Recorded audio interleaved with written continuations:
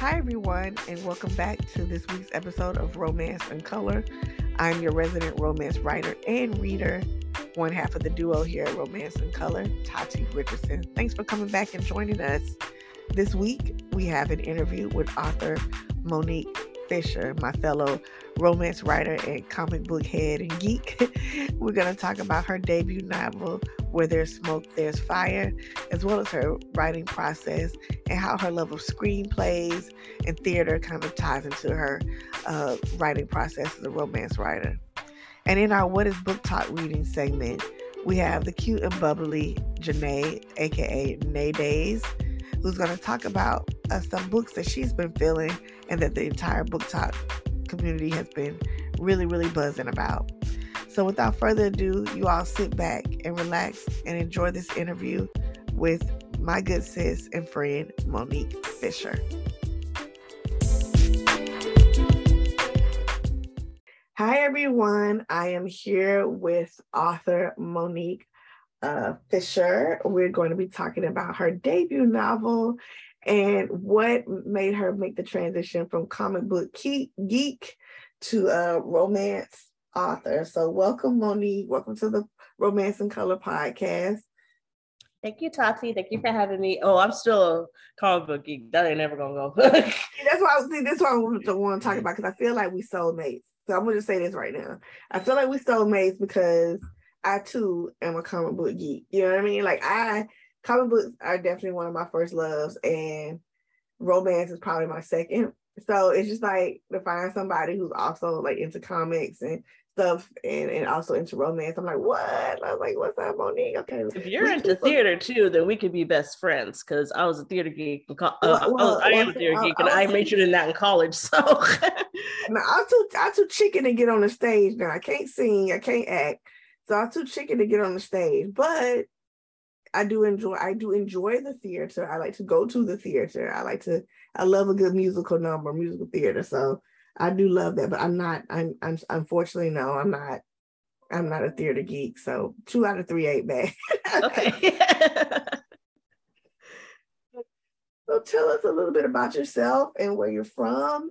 And the question I asked everybody initially is, what made you fall in love with romance and romance novels? Well, where I'm from LA, born and raised, still live here. Mm-hmm. And it's funny, I've always been like a hopeless romantic. Like anytime I wrote anything, there was always like a romance element to it, whether it was a comic book, a graphic novel, or even when I was trying to break into TV writing, there was always something there. For the most part, growing up, like the very first book that I ever fell in love with and that I just immediately connected with, I think this is like the answer for every Black girl of a certain age, is Roll of Thunder, Hear My Cry. That was me too. Yeah. And when I was 12, my mom had a copy of Waiting to Exhale, so I started reading that, and then I got into my Terry McMillan thing, and then after that, I got into my Eric Jerome Dickey thing, and then I got into my Zane phase, and I think this is the Black girl literary trajectory. I mean, for real. Yeah. I think we go. I think we all go through that phase. So. And then I took a detour for a minute, and I started reading Janet Ivanovich's Stephanie Plum books in college because a friend recommended them to me. And it was funny because my mom and I, it's almost like we had our own little book club, because I would read a book and then she'd read the book after I was done, and then we discuss it and we talk about like our favorite parts and parts that we liked and parts that we didn't like so much. So it wasn't like an official book club, but it was my love of reading definitely came from her. But romance specifically, I kind of just got into romance about 2 years ago. I read The Wedding Date by Jasmine Guillory, and then I started reading Mia Sosa's books, and then I started reading Farrah Rashan, and Farrah is like one of my favorites. I absolutely love her. So I've read all 3 of the Boyfriend Project books, and this last one, that was my favorite one. I love that one.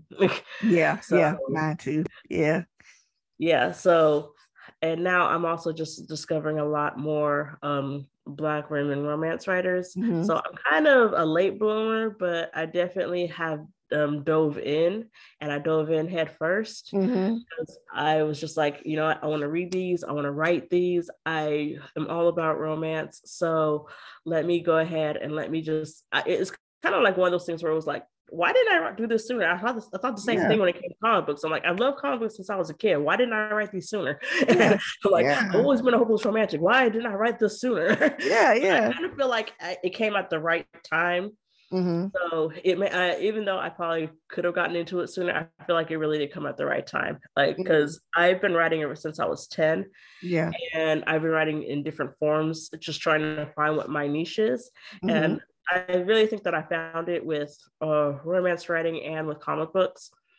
And you know what, even to an extent with TV writing, I may try to dive back into that later. But for now, I think I'm definitely in my bag with comics and with romance writing, because I really love it. I want to learn more about you and TV writing. Like, I know you're in LA. I live in LA, sweetie. So this is the place. I know that people like come out here to like on vacation, and they're like, oh, I want to see celebrities. And I know they'll do the little bus tour in Hollywood and stuff. And I'm like, you want to see celebrities, just like go to like Brentwood or in the West Side, or if you're going on the East Side, go to like Eagle Rock or something like that, and just walk into a Starbucks. Right, you'll see somebody. Yeah, you'll see somebody.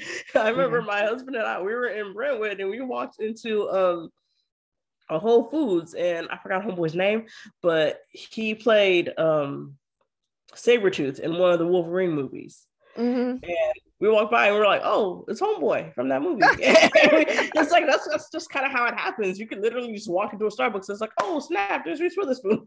So it's funny because when you're an LA native, there's like a unspoken rule: when you see a celebrity, you don't walk up to them, right? Because you let them just live their life, especially if they're with their kids. You just let them do their thing. Yeah. You can if you're at an event or something, because I being a theater major, I ended up working in a lot of performing arts organizations. I still work at one right now. And one of the performing arts organizations I worked at was the Pasadena Playhouse, which is one of the most well-known theater companies in the country. Yeah, I've heard of that. Yeah, and we this is a long time ago. We did I'm about to fangirl right now, because I am a huge fan of the Jackson family, particularly Michael and Janet. And this was in 2007, so this is 2 years before Michael passed.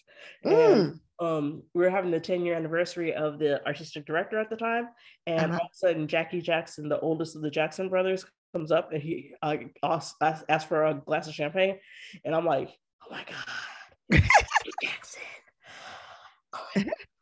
I'm freaking out. And I'm like, I gotta say something. Come on, I gotta say something. I'm like, oh my god, I love you. I love your family. I love all y'all. Michael, Janet, Toya, Reeve, all y'all. And he's just laughing. He's like, thank you. He goes, you know, this is a sad part though, because this was supposed to happen, but then Michael passed. Apparently, like after Michael's tour was going to be done, the brothers were going to reunite again. And I heard we're getting ready to reunite again. And I was like, Michael too? And he was like, yeah, Michael too. So that was like one of my fondest memories as far as like celebrity sightings. And I got like tons of stories about that, because just being in the theater world, you're still kind of in the entertainment industry in a way. And also just like knowing friends of mine who are television writers, you just kind of still are like entertainment industry adjacent. So yeah. Like I met Issa Rae before Insecure happened. Like when Insecure was getting developed, I met her. And it was at a symposium that we're having for this television writing course that I was taking. It was a screenwriting course, because there are all sorts of classes and courses that you could take out here to break into the industry.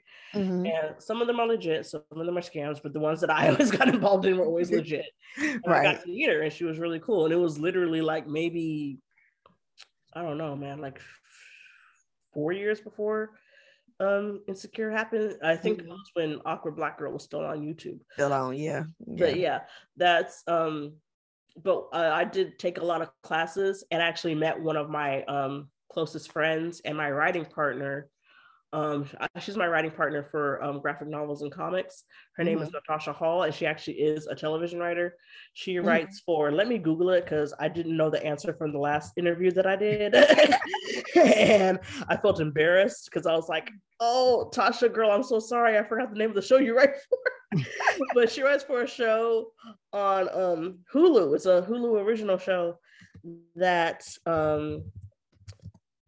begins with a P, and I don't remember the dang old name. A P and P. I watched a lot of Hulu shows. Let me think. Yeah, I can't remember right now. I'm sorry, Tasha. I love you, but she writes for a show on Hulu right now, and she previously wrote for Virgin River on Netflix. Oh God, I love that. Yeah, episode 5 for season 4. She wrote that episode. And I'm always joking with her. I'm like, when you get nominated for an Emmy and a Golden Globe, I'm going to be right there on the red carpet with you, hobnobbing and stuff, because you're taking me with you. And she was like, I know. So, but yeah, it's, I met her and we started, we actually were in a class that was for genre, that was specifically for genre. And I'm a big sci-fi geek too, and so is she. And I had an idea, and I said, you know, I can't write this by myself. I need somebody to write this with. I'm gonna ask Tasha; she can write it for me. And so we basically became writing partners, like since 2014. And a couple of years back, we decided, you know what? Instead of doing this by ourselves, let's just get a gang of Black women who love comic books, and we'll make a comic book anthology together. So we got our friend Allison involved, our friend Bree is involved, and we're called the BFCC. It's Black Female Comics Collab. And it's basically a bunch of Black women writers and Black women artists from all over the US and Canada. And we've been doing this for years, girl. It's kind of like we're all busy and we're all doing other stuff. So we're still trying to work it out, but we're working on a comic book anthology. And the basic theme is that I think for everybody's story, the main character is a Black girl who has some sort of superpower. And we're working with the ladies of Hex Comics. They're indie comics publishers, and they're basically gonna like present us because they're legit. So if they present us by saying, "Hey, we know these ladies.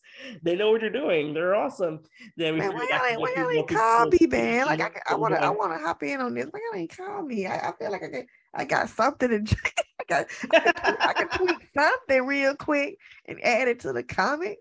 Jeez, I mean, I can't draw nothing, but I definitely can write something. I mean, we have artists, so don't worry about that because I can't draw a stick figure. So I mean, I can write, but I can't draw a stick figure to save my life. Like if you see my my profile on Twitter and on Instagram, the illustration.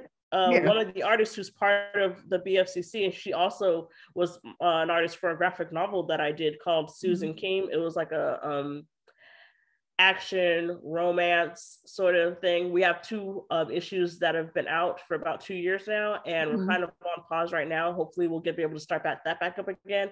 Shout out to her. Her name is Jackie Smith. She's amazing.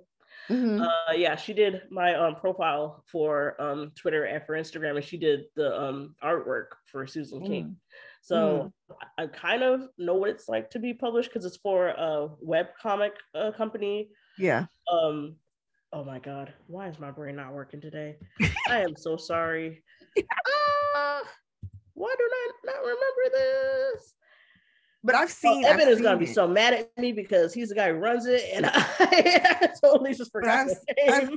I took a look at it though, and I saw it online on your profile, and I was just fascinated because I was like, wow, she's doing like a comic too, and it has like some romance, some suspense, some crime, little crime, element to it. Yeah, it's like a crime romancing Macroverse Media. That's what it's called. I'm sorry, Evan. Evan is the person who runs it, and I literally just forgot the name.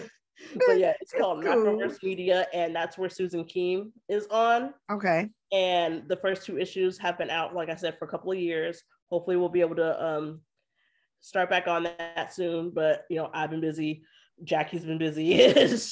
So how are you like in all the, you're in like these like the screenwriting like in theater in writing for comics and now writing for romance? How did all of these things kind of inform themselves to your own writing style?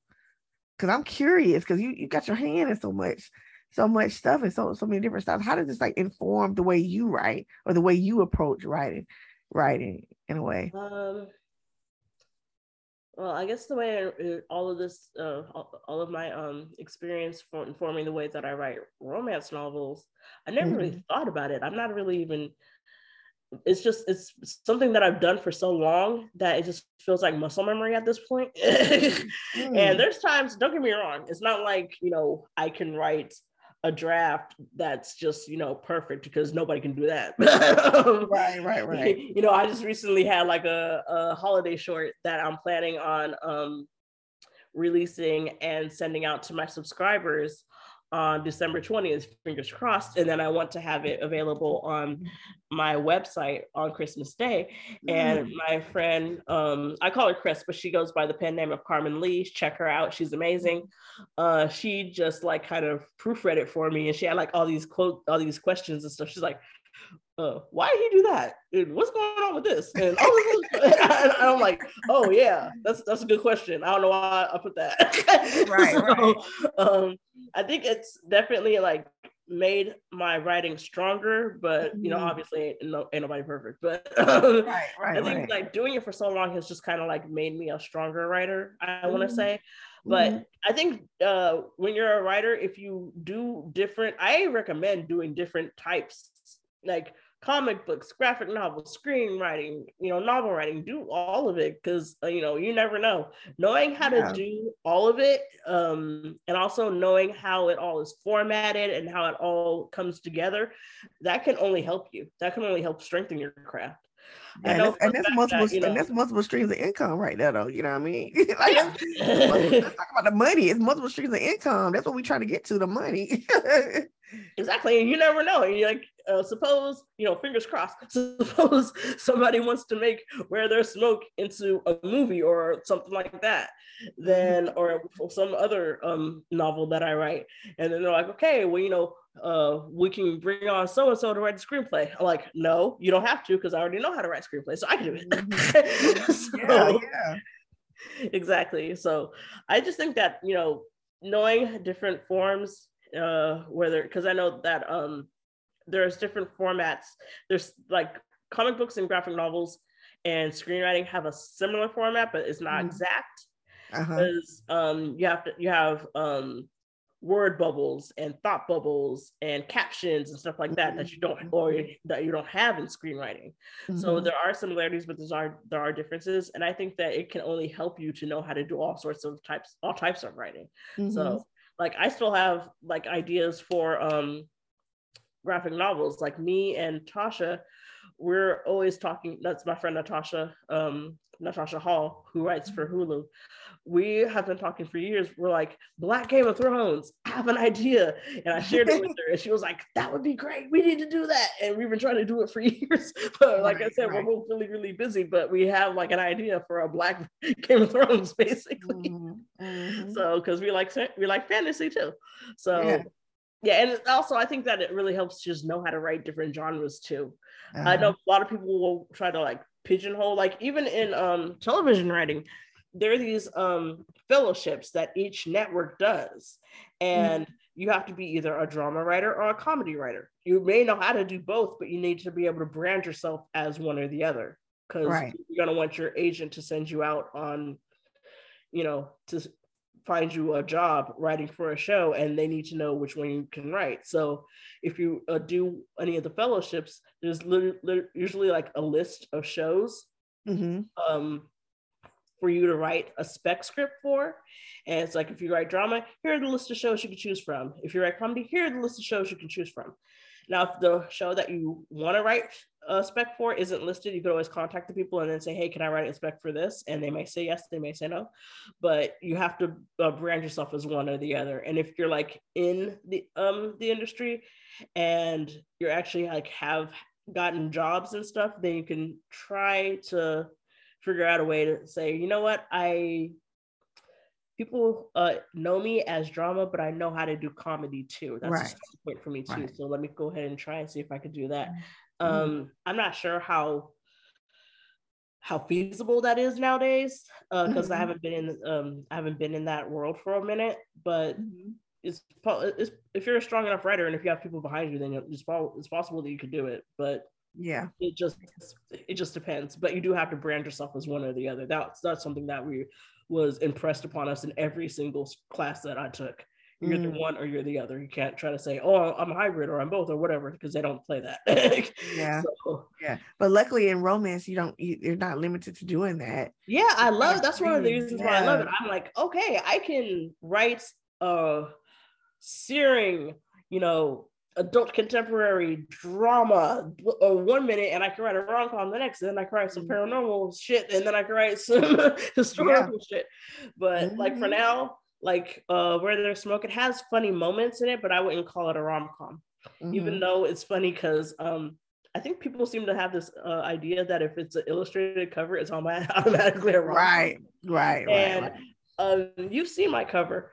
I don't think it says rom-com, but no, it says sexiness. That cover says sexiness. He grabbing up on her booty and stuff. That says sexiness.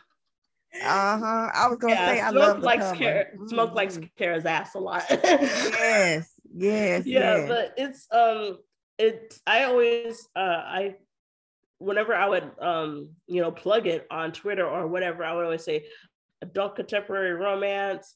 It has high heat, it has family drama, it has trans representation, it has this, it has that, but not once did I ever use the word rom-com, because it's not. Right. And even when me and Lenny were talking about the cover, I was like, I want an illustrated cover, and shout out to Lenny Kaufman. She's amazing. She's a genius. She is. Yeah, I wanted to make sure that people didn't see it and then think, ooh, rom-com, ooh, funny. Because for whatever reason, people seem to think that whenever they see an illustrated cover. And for me, when I see an illustrated cover, unless it, obvious, to me, it's kind of obvious when it's a rom-com. Like if they're both looking at each other and they're really body language away or something. Yeah. Like, oh, this is supposed to be funny. But the way that Smoke and Kara are looking at each other, it's like, we are deeply in love. You are it for me. And that's what I wanted to come across on the cover. So so let's talk about your first romance novel, Where There's Smoke, There Is Fire. Where did the idea come from, and where did you it was like, okay, I'm gonna transition and write this romance, this adult contemporary romance? We're gonna go back 2 years to 2020, and COVID was like at the very beginning, and I was working from home. And I had a lot of time on my hands, and I was like, oh, snap, I could get some writing done. So I was like, I don't know where the story really came from. It's funny because I'm terrible at titles. I am not good at titles at all. I spoke to my girl, Bella J. Her real name is Precious Rogers, but I call her Presh. Just that, because whenever I call her Press, people are kind of like, "Who's that?" And I'm like, Bella J. Right. She's really good at titles, and she and I were talking about that, and I was like, I'm just like, fuck it, I'm just gonna name it after a song. Now, Where There's Smoke isn't named after a song, but it was supposed to be a placeholder title until I thought of something better, and I just never thought of something better. Right. So I was like, whatever, his nickname is Smoke, Where There's Smoke, whatever. So when I first thought of it, it wasn't, because a lot of people, when I did the cover reveal, they were like, oh my God, I love the cover, I love the title's so great. I'm like, cool, thank you. I did not really give her much thought to it. I just kind of came up with it. But the idea itself, I decided, I want to do, because when you think of epic love story, to me, you probably think, well, historical, something like, I'm Asian myself. What is that thing called? What was that called? Like the Thornbirds or something like that? Girl, yeah, the Thornbirds. I think we the same age. Yes, girl. Thornbirds. So yeah, you think of something like that. You think of something that's kind of historical. And I thought, you know what?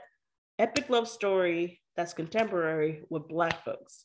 And I know that the HEA is important. And I thought, I'm gonna have the HEA, but I'm gonna have the HEA happen in like chapter 8, and then we're gonna have like 18 or 19 more chapters. And so they gonna get together, and then we're gonna see what happens after. That's why if you go on my website, you'll see it's described as, you know, Aaron and Kara's relationship is what happens after the HEA. So you get to see all the stuff that happens after they decide to be together.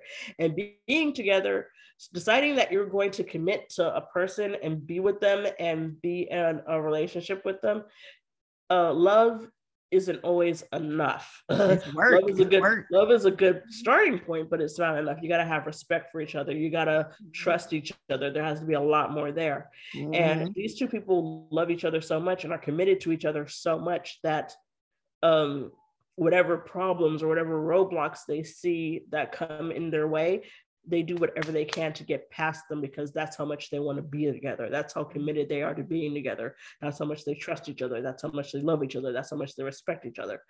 And so life is life. Life is basically one damn thing after another. One minute you think something else is done, something else pops up, whether it's family drama, kids, career changes, death, whatever. Something happens that oftentimes test your mettle, it tests your relationship. And that's what I decided to show throughout this book. So they meet, they have casual hookups, they fall in love, they end up being together, but then the rest of the book is what happens after that.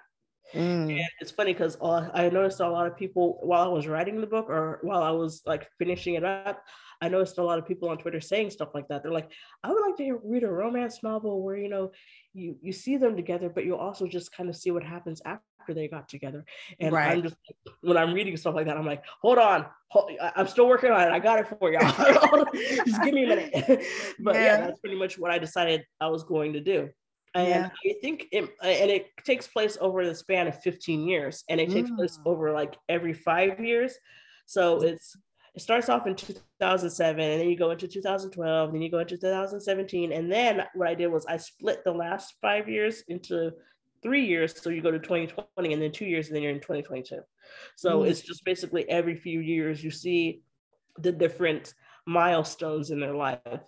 Having a baby, career changes, death in the family, and then just at the final, not the final year of them being together, obviously, because in my mind, they are together forever. They're one of those couples that you're like, they were together, married for 60 years, and he died, and then like 2 months later, she died. So Kara and Aaron are. But it ends at 2022, and we see them in this place where they're just kind of like settled into, you know, who they are as individuals and as a couple. And they're kind of like reflecting on the past few years, because one of the last chapters is them at a restaurant celebrating 15 years of being together, and them just kind of like reflecting on all the stuff that's happened to them in their life. Some of the stuff is stuff that the reader has seen in the previous chapters, and some of it's stuff that the readers are learning about right then. I know for a lot of romance readers, they want like this fantastical happily ever after. But I think with your book, you've proven that contentment is a happily ever after. You know what I'm saying? It's not being settled. It's just being content and happy and you know, vibing. That's a happily ever after too. You know what I mean? Yeah, it's interesting because what you're saying that kind of reminds me of something that one of the ARC readers said to me. She said, and this was so wonderful. She said, I've read a lot of romance novels, and I've read a lot of male main characters, and she said, Aaron to me is one of the most well-written male main characters I've seen in a long time. And she goes, and he's not a millionaire, he doesn't have all this money and stuff, he is an everyman. He is just an everyday dude who shows up, loves his wife, loves on his wife, loves his kids, and takes care of his family. And that's what I wanted, because for those who haven't read the book, go out and read it. You can get it on my website. It's MoniqueFisherAuthor.com. Fisher does not have a C in it. It's like Carrie Fisher, rest in peace, Princess Leia. So it's MoniqueFisherAuthor.com, one whole word. The ebook is out. The paperbacks will be out soon. Are we getting an audiobook? I am going to do audiobook, but that's going to be a little bit later. Okay. But the thing is, that's one of the great things about being in LA. All I got to do is just be like, hey, I need like a couple Black actors. I need a Black trans woman actor, a Black cis woman actor, and a Black man actor. Like, come out. yeah. And hopefully I'll get some responses. And just speaking, shout out to Giselle James. She was my sensitivity reader. She is a Black trans woman who is a poet. When I was writing the book, the character of Janae, who was the best friend and kind of like adoptive sister of Kara, she was going to be cis. And then all these trans sisters were being murdered. And I was like, I'm not one of these people who's for censorship. I'm totally against censorship. Yes. And I'm not one of those people, I always say this, I don't think that rap music or video games are going to corrupt our children. But I do think that media does influence how we see other people. Oh, absolutely. And I wanted to write a character that was a trans Black woman, where it wasn't just about her being trans. It was also the fact that she is a math geek. She's a neat freak. She loves hard. She loves her family. She loves Kara. She loves smoke. She has her own little happily ever after when she meets Rod. And, she's Auntie Janae to Aaron and Kara's kids. She's a whole person. She's their godmother. Yeah. So I wanted to show the whole gamut.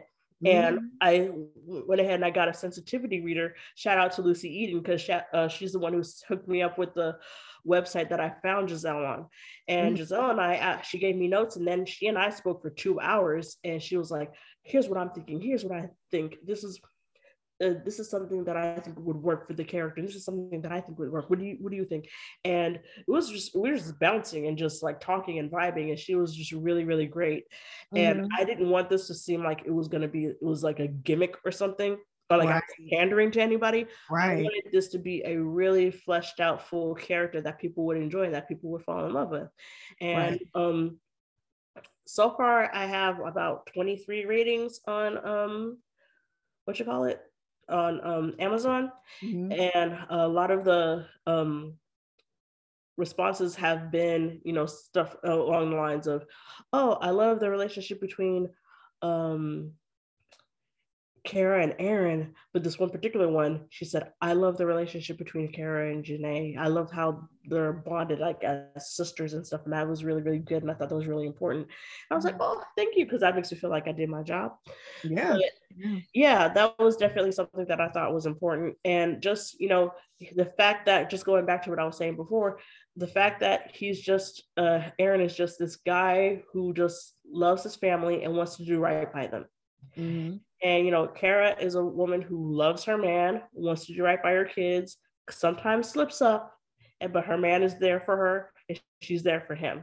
So that was just something, because, relationships aren't easy. They're not.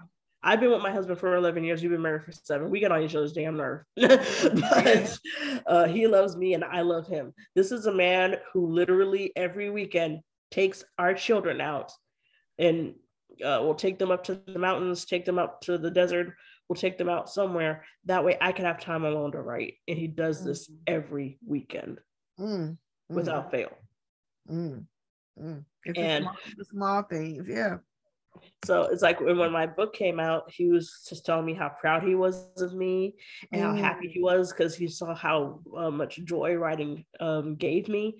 And, that's something that, it's like when you find that right person, and when you find that person who has your back and wants what's best for you and doesn't feel threatened by any of that, that's amazing. And that's exactly what Kara and Aaron have. And a lot of that was taken from my own relationship with my husband. So. You better preach, Monique, because that's the truth. you gotta have somebody. No, real talk. That's real talk. If people need to hear that. If you're going to go into this being a writer, and it's not easy, it could be solitary, it could be lonely. But when you have a partner who understands that you need that quiet time, you need that space to be creative, you need that space to write. And my husband is much the same way. he'll take my daughter out too. He'll corral her downstairs and they'll build Legos or whatever just to get out my hair, But yeah, it takes a special type of partner to understand that you have a creative mind and you need that space to write, to create, to even if you're not writing, just to sit and think for a couple hours to get yourself together. You know what I'm saying? No, but seriously though, Tachi, like I will literally be in my room, be in our bedroom with my headphones on. He'll be downstairs with the babies. They'll be like, I have a 5-year-old and a 7-year-old, and both my children are autistic. So, and they have developmental delays. So oftentimes the 7-year-old will get really, really hyped up and really, really hyper, and he has to be there to like kind of like calm him down. They'll watch PBS Kids or Octonauts or Peppa Pig. That's their shit. They love Peppa. So they'll be watching something like that. Meanwhile, I'm upstairs pacing back and forth listening to the Renaissance album because I got ideas just like swirling in the back. And I'll think of something funny and I'll start laughing to myself. He'll open the door maybe to go grab something for the kids, and he'll just see me and he'll just be like, okay, whatever, and then just walk right out. And I even told him, I said, if you see me walking back and forth and you see me kind of talking to myself, just ignore it. He understands the process. Yeah, he understands the process. It's like, that's the process. That's what I'm doing. Because like for my next book, like I said, I can't think of titles to save my life. So my next book is named after a song. Again, showing my age. It's called Hot for Teacher after the Van Halen song. Oh yeah. And it's gonna be a trilogy for the Richardson siblings, and the first one is Latrice, the second sibling is Thaddeus, and the third sibling is Nadia. And the overall trilogy is going to be an introduction into my rom-com universe, because I'm going to be in my rom-com bag for a minute. Right, and it's kind of like my answer to the MCU, but with rom-coms where there's tie-ins and spin-offs and Easter eggs and stuff like that. So you want to hear something funny right now. You want to hear something funny, Monique? Real talk. This is so funny. Your character in your book's last name is Matthews. That's my maiden name. My married name is Richardson. I'm just sitting there laughing. I'm like, yeah, my man. It was Matthews with one T, but Matthews. But yeah. That's a coincidence. My married name. That's a coincidence. Monique don't know me like that, y'all. She just pick names. I mean, I probably will eventually like steal people's names. Like, what should I name this character? And then I'll probably just be on Twitter and then I'll see like Nicole Falls. I'll be like, whatever, Nicole, I'm gonna name her Nicole. And then Nicole's like, hold on. I end up stealing like I'll end up stealing your guys' names. Yo, Lord, my name is too long to be putting in some book. It's not. I told somebody, I said it's not moanable. It's not one of those names that you moan. Like, I don't have a name that like a romance character would moan. You can moan that. my full name is Tatiana. You cannot moan that. You can moan Tatiana. You can probably moan it. Unless you're a Russian crime boss, it's not gonna work. It's not gonna work. Oh, Lord. So in publishing this first book, what's been like the biggest lesson that you've learned so far? Or have you learned any lessons? Let's see. Probably the biggest lesson that I learned was definitely to take my time and just to take my time. That's what I'm going to do with this next book. This book, Where There's Smoke, I love how it came out, but I do wish that I had, because I gave myself a steadfast deadline. I'm like, it's coming out November 23rd. And I was just really like adamant about that. Yeah, and I'm trying to be a little bit more chill about it for this next book.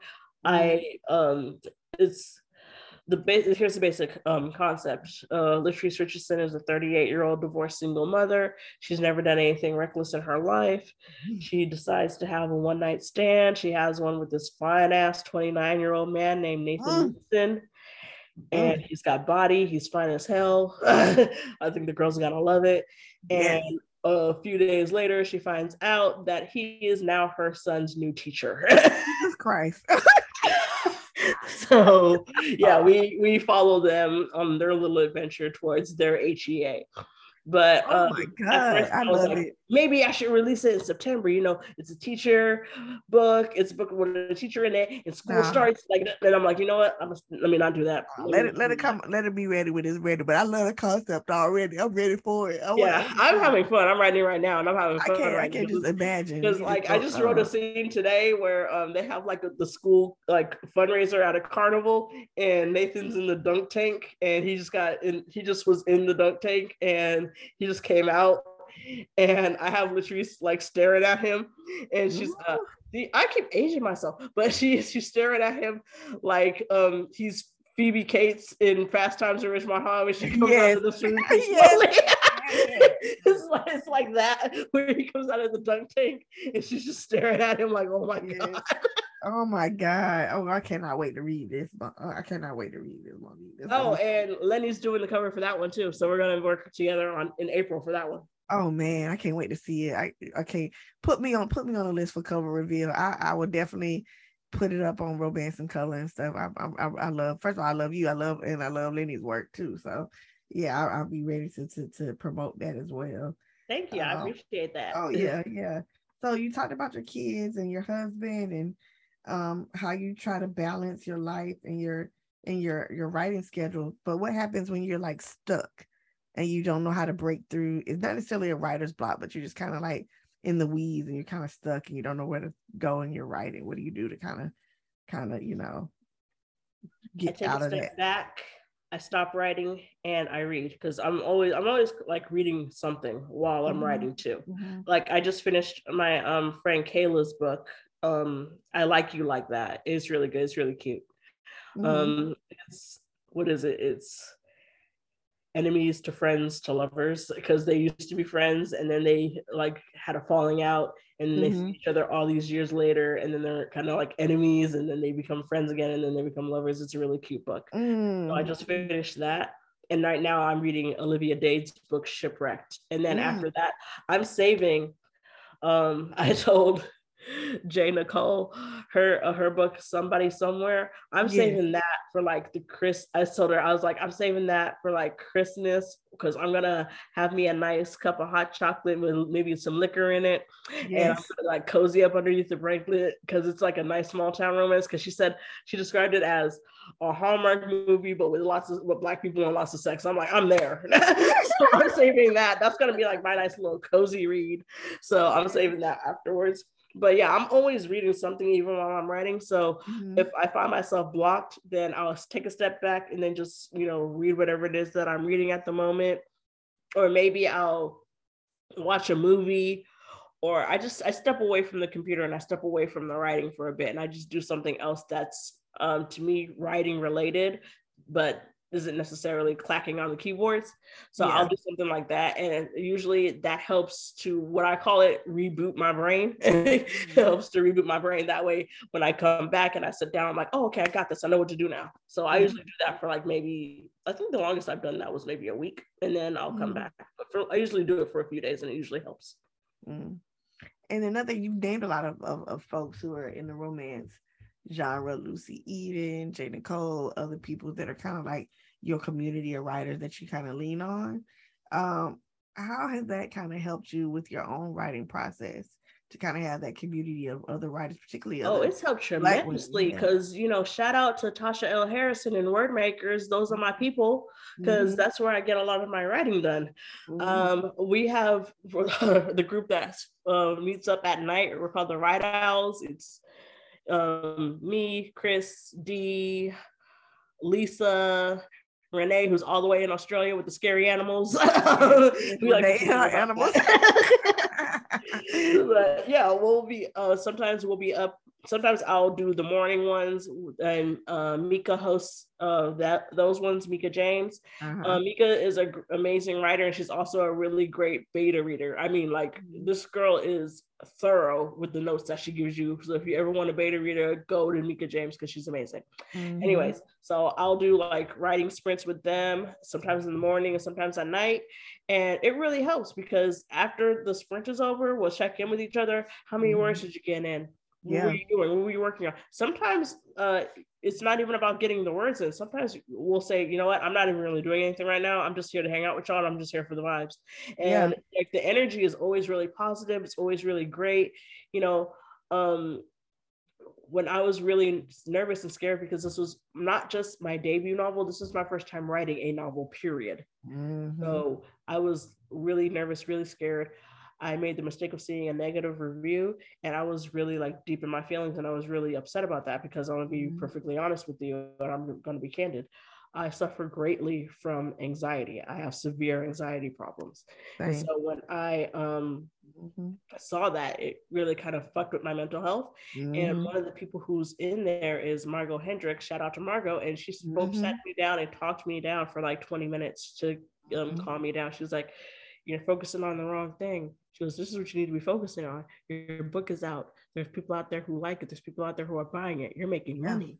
Focus on that. And I'm like, what? Thank you, Margot. Because I was just like, oh my God, somebody like my fucking. I was just like all in my feelings about it. I was a spiraling girl. But you know, she sat me down and she's talked to me for 20 minutes. Even after the sprint was over, she still continued talking to me. So it'll make me feel better. And then she was like, you ever need to come to me, you ever need to talk to me, let me know. So, you know, I found a group of these wonderful, amazing writers, you know, and all these amazing readers and people that are on Twitter that I interact with pretty much on a daily basis. So yeah, I mean, I found you, I found you know, I'm in Word Makers too. Corey. I found all these amazing, really wonderful people, and I'm grateful for it. I don't know what else to say. I can't. First of all, I'm in Word Makers too, but I can't be up late at night because I gotta go to bed. But I hit y'all at the 7 o'clock hour. That's me. I'm there at 7, so I can't be up there at night. Y'all be up there at midnight. I'm like, look, I'm going to bed, y'all. No, we still a lot of times we'll be up late. Like I remember, I think it was Randy had her room open last Friday, and her room was open at like 4 p.m. like my time, and we were up until like 11 p.m. my time, and we were just like cracking up, talking smack, being silly and whatever. And then when we checked in before we all went off, like everybody was making jokes because Randy and Chris's son were watching anime, and somebody else was doing something, and somebody else was doing something, and then they're like, Monique, what you doing? I was like, oh, I was actually writing. And then they're like, Monique's actually being productive. So we were all just making jokes and being silly. But yeah, sometimes we'll be up really late, and sometimes we're like, all of us are like, yeah, I'm falling asleep at my computer right now, so I'm gonna head out. I'm gonna see y'all later. Yeah, that's me. When y'all start getting up to the 10 o'clock hour, I'm like, look, I'm gonna go to bed, y'all. I gotta go to bed. But I do get writing done, at least. And same for me with my debut. I was definitely Word Makers helped push me through, along with I love your cover, by the way, and I cannot wait for your book to come out. I cannot wait. Okay, once again, when people come on this podcast, it is about y'all. It is not about me. This podcast is about y'all. It's talking about your books, not mine. So I am saying I am looking forward to it, because I think that's a really, like, they're architects, right? And I was like, that's a unique idea. I love that because I don't think I've seen that in a minute. Monique. Okay, I'm sorry. Buy Where There's Smoke, There's Fire. The ebook is available. Go to my website, MoniqueFisherAuthor.com, all one word. Okay, so now that we at the end of the interview, and Monique has gone off the rails, we are going to talk about a little rapid fire questions, a little this or that, and you give me the first thing that comes to your mind. So do you like writing heroes or villains? Villains are fun. Villains are a lot of fun. Yeah, as far as comic books are concerned, as far as romance is concerned, you know, the romantic hero. But as far as comic books are concerned, villains, I love villains. The villains are way better in comics. They got more backstory. Dr. Doom is my man. That's like my favorite villain of all time. Really? You're a Doom person? I do. He is a wizard and a scientist, and he runs a country. That's just fucking awesome. I really am a Kang the Conqueror. I am a Kang the Conqueror fan. He's a cool villain too, though. Yeah. We'll talk about that offline. Anyway, love scenes or dramatic arguments? Dramatic arguments are interesting, and they are like like they kind of get to the meat of the story. But Mm-hmm. I'm a sucker for a good love scene. I love writing sex scenes too, because a lot of people they find it hard, but I'm just like, I love writing sex scenes. I have music. I have particular songs that I listen to whenever I write sex scenes. Like if it's super duper freaky, then I'll what's that song by Tanaya Taylor, and it's featuring Diddy's son. Oh, Tiana Taylor. Yeah, Tiana Taylor. Oh yeah. Yeah, I'll listen to that. Like if I'm doing something super freaky, like he's licking her ass or something. But if it's like something that's like sweet and gentle, love making or whatever, then I got to go with Queen Janet. And the song is "Take Care." It's off of her 20YO album. Oh yeah, I like that song. Yeah, so I'll play that if I'm doing something that's nice and sensual. I'll play that. If it's a pussy eating scene, then I'll play "Pressure" by Ali. By Ali. You got songs for specific acts. Songs for specific acts with Monique. Pretty much. So sex scenes are not hard to write for you. So what are the hardest scenes for you to write? Honestly, as fun as it is, sometimes banter is a little hard for me. Yeah. I love banter and I love reading it and I do love writing it, but there's times where I kind of feel like you know what, this is getting a bit too wordy. They're just like rambling now. Let me stop and make this a little. It's because banter to me is supposed to be like snappy, and there's times where I'll just because my original thing was I started off as a playwright and there's tons of dialogue in plays, so it's kind of hard to just kind of cut that off. So yeah, that's something that I kind of struggle with. I have fun doing it, but I kind of struggle with it too. See, Monique, I'm gonna have to talk to you offline as a beta reader, because the person in my next book is a playwright. So cool. But anyway, we'll talk about it offline. Where's your favorite place to write?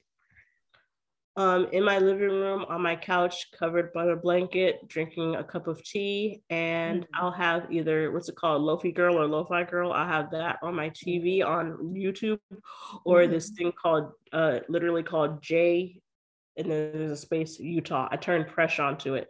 It's literally just a guy who travels around the world and he's in his car. You don't see him. All you see is what he sees as he's driving in different cities all around the world. Okay. So he's just driving all throughout different cities and like the countryside or whatever. He'll be in Switzerland, he'll be in Cape Town, he'll be wherever, and you'll just see everything that he's seeing as he's driving.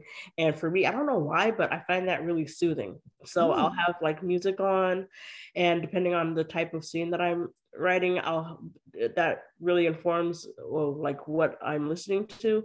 And I'll just have like a nice cup of tea, a blanket on my couch, living room lights off, and I'll just write. That's kind of like what I like to do. Okay. So you answered some of my other questions about like last romance novel you read and if music helps you write. But you being in a former, you do write screenplays rather, and being in television. If your book became a movie, who would you want to play the leads? Honestly, I would want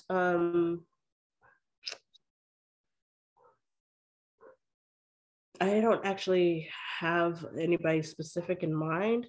I would want like maybe some newer actors, like somebody who's not well known to play Kara and Aaron, because Aaron in my mind is like kind of a Morris Chestnut type, but Morris Chestnut is like I think in his 50s or something. And when the book starts, Aaron is 22, and when the book ends, he's 37. So I would definitely want a Morris Chestnut type for him. Yeah, they can age up. Yeah. For Kara, I'm not sure I think the type for her that I would want is a Sasha Fox type. So Vanessa Williams' youngest daughter with Rick Fox. Yeah. I know she's Yeah, so kind of a Sasha Fox type. Okay. Yeah, she's beautiful girl. Where would you like to see romance novels go or continue in the next decade? Honestly, I just want to see me and my friends just be able to do this for a living. I want people to understand that art, whether it's in written form, whether it's drawn or whatever, it's I feel like people just kind of take art for granted and they just kind of see it as something like that's entertainment, but it's like, people put their heart and their soul into this stuff. That's why all this AI bullshit that's happening right now. Yeah. I told Lenny, I said, look, you're gonna do my covers until you're sick of me. So, and like that's for like my romance novels, I want Lenny to do that. If I do erotica, then I'm gonna probably have somebody else do it. But I'm definitely gonna have somebody who is an artist do it. Whether it's photography, whether it's using a model or what have you. Yeah. But definitely for my romance novels, me and Lenny are gonna be rolling till the wheels fall off. But yeah, I want people to be able to not have to worry about, oh, you know what, I have to have a 9 to 5 in order to supplement my income because writing doesn't pay enough, or I have to be married to somebody who has a stable career, that way I can have health insurance because writing doesn't provide that. I don't want that anymore. I don't want that. I've never wanted that. I shouldn't say anymore. I don't want that, period. I don't want that for any of us. I want us to be able to sustain ourselves financially and be able to have health insurance and be able to take care of our families without having to have, a backup plan. I want, what we do to be what we do. We should be able to just spend time, in our nice little reading nook or writing nook, just typing away, making stories and making, making people laugh, making people cry, making people love our work without having to worry about like, oh, but I got this going on, and oh, I gotta go to work, and oh, I gotta do this, and I gotta do that. I just want writing to be given the same type of, respect that most other professions are given. Like you've never heard of, a doctor or a lawyer who's like, oh, I gotta do this on the side in order to right. No, that's their job. That's their career. I would like for people to just have writing as their career and not have to have like, a side thing in order to supplement that. I mean, if you want to have a side thing that's related to writing, like being a beta reader or being a proofreader or an editor, that's fine. If that's something you want to do, then that's fine. But I would like for all of us to just be able to, write for a living and have that be what we do. Absolutely. So my last question is, when it's all said and done and you've written like a ton of screenplays and treatments for TV and novels and graphic novels, what do you want readers to say about the books and the things that you've written? What I want to be remembered for? Yes. I want to be remembered for creating interesting worlds with, thought-provoking characters. And I also want to be remembered. I want people to think of me the same way I think of Mildred Taylor. I was a 10-year-old girl when I read Roll of Thunder, Hear My Cry. And like I said, that book stuck with me. And I want, even though what I write isn't for kids, I want people to read what I write and then to think, this sister did it. I think I want to do it too. I want to inspire young Black writers, particularly young Black women, to get a notebook, pick up a pen, get yourself a laptop, do it. Just people want to hear your stories. People want to hear your voice. Do it. Absolutely. Well, this has been fun, Monique. Fun. Let the people know where they can find you and find your books, find you on social media, and where they can buy all of your books. Okay, I am under MoFi, and that's M as in Mary, O as in Ocean, F as in Fish, Y as in Yo-Yo, N as in Nancy, E as in Elephant on Instagram. And I'm under Fisher Mofine on Twitter. And my website, like I said, is MoniqueFisherAuthor.com, all one word. And you can go ahead and you can buy my book. It's available on ebook on Kindle, and you can go ahead and you can buy it right now. And please do so. And please leave a review. Yes. Not a negative one. Not a negative one, no. Because we don't read negative reviews. It's just we're about positivity here. Yes, we are about positivity. All right, thank you, Monique. This has been awesome, and God bless you. And I hope everything that you want, everything that you touch, everything that you solidify turns to gold and green. Thank you, Tati. You're welcome.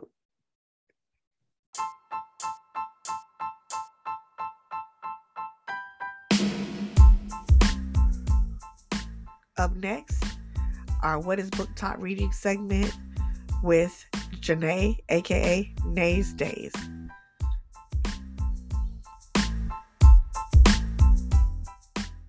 Hi, my name is Janae, and I was asked to talk about what I have been reading, mainly romance, especially diverse romance that's POC led, and I'm happy to do that. So, first of all, you can find me on TikTok or Book Talk, as the kids say, at Nays Days. So that's NAESDAZE. Or you can find me on Storygraph, and we can be book buddies at Janae, Janae. So the first book that I read this year that was kind of a diverse POC focused romance that I really loved was called Take a Hint, Danny Brown by Talia Hibbert. It was a really sweet story with great character development, lovable characters. Their flaws were on display, but they, brought them closer together, which is the hallmark of a great romance. That's really what I really love about romance and fantasy. They're both their own kind of magic, and it's the dark things that really bring people together. But this story isn't dark. It's light, it's happy, it's energetic, a little emotional, but I got through it pretty quickly. I read it as an audiobook. So I would highly recommend it. I gave it a 4.75. And if you're someone who really likes tropes in their romances, this is a fake dating trope. And if you really like to know who the characters are that you're getting into, we've got a strong, handsome, I believe he's a South Asian man, but he has anxiety. And then, so he's kind of, emotionally sensitive. And a thick, beautiful, intelligent, bisexual Black woman. And that is the couple. And it was absolutely adorable. I loved it. So another romance that I read this year, or romance-focused story, is Saga. I have read volumes 1 through 8. And this is a graphic novel. It's by Brian K. Vaughan and Fiona Staples. Incredible story. I say romance focused because it's not a romance in the traditional sense. It's not a contemporary romance, but love is at the heart of the story, romantic love. And it is between two warring, species is what you would say. The man is from a magical fantasy planet, and the woman is from a high-tech sci-fi world, and they come together and they fall in love. I believe that, in a fantasy or a sci-fi story, a lot of times the races don't necessarily correlate to what we have in our world, but I believe that the male lead is, I believe he is kind of patterned after the Asian races on Earth. Don't know if that was a good way to say that or not. Sorry. And the woman, I believe that she is white, but there are a lot of diverse characters in the series. It's kind of the true definition of diversity. There's really every character of every size, shape, gender, sexuality that you could possibly imagine in every part of this story. There is a Black woman main character that comes in a little later on. There's a trans character that comes in a little later on. So like I said, all kinds of diversity in this. And it was definitely, I rated it a 5. It was an incredible story, beautiful art. Keeping in the fantasy theme, we have The 5th Season by N.K. Jemisin. I was recommended this book from the front to back, top to bottom of TikTok. People would not stop talking about it. And you know what? They were right.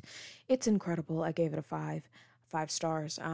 So this is not a romance focused book. Once again, not as romance heavy as the first 2 stories are, but there is a strong subplot that is about, basically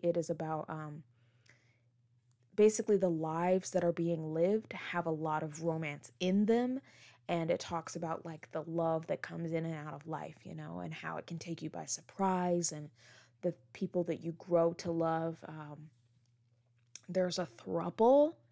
It's not really a spoiler because you're not going to see it coming. Well, I guess you will now. But there's a throuple. And I wouldn't call it a spoiler because it doesn't tell you anything major about the series. And in that throuple, I believe everyone in that throuple is coded as a brown or black character. Several of the characters are queer. There is a main trans character as well, but that she's not in the throuple. But just saying, for the diversity of the book itself. So I wouldn't say go into it looking for romance, but know that romance will be there.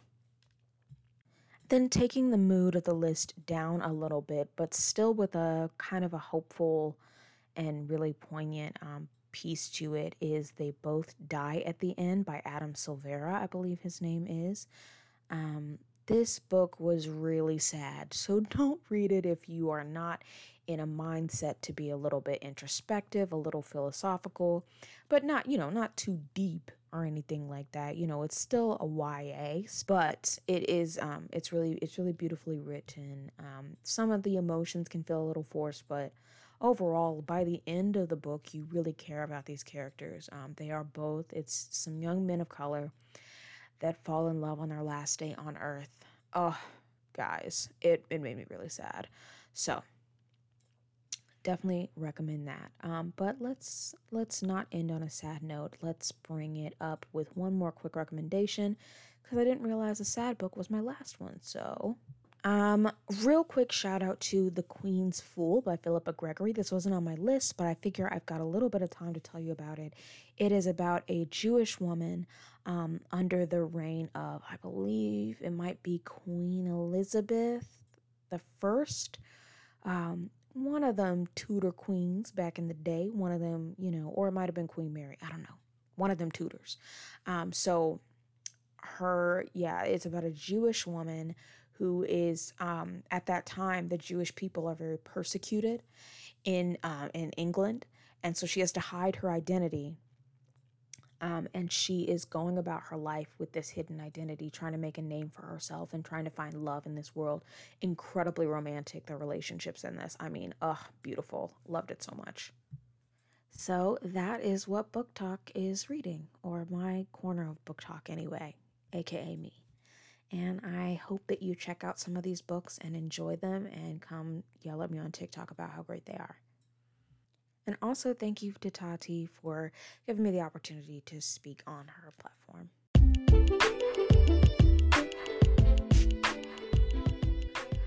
I want to thank my guests, Monique Fisher and Janae, aka Nays Days.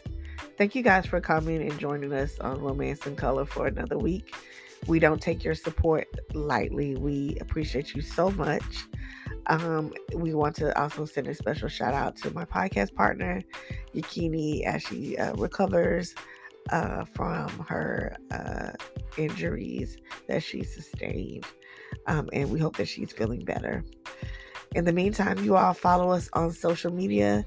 On Instagram, we're at Romance in Color. That's I-N Color with a U. On Twitter, we're at Romance, the letter N, and Color with a U. And you can follow me, Tati Richardson, everywhere on social media. That's TikTok, Instagram, Twitter, like you name it. I am everywhere at Richard Writes On. That's Richard, WRITESON, Writes On. And my debut novel, The Build-Up, from Carina Press, a rom-com, will be out March 28th. And it's available right now on NetGalley if you would like to get an arc of it. Also, want to send love and prayers to the family of Stephen Twitch Boss, who passed away today. We're sending love and light to his family. And we know the holiday season is upon us. And it is a time where a lot of us are lonely. A lot of us are hurting. A lot of us are feeling blue and sad. And if there's ever anyone you want to talk to, please reach out. Please reach out to a counselor or a friend or a pastor or someone who you can unashamedly lay your burdens down to. The world is too big and too wide for you to carry your burdens alone. That being said, you all be safe. Take care. God bless. And I will see you all next week.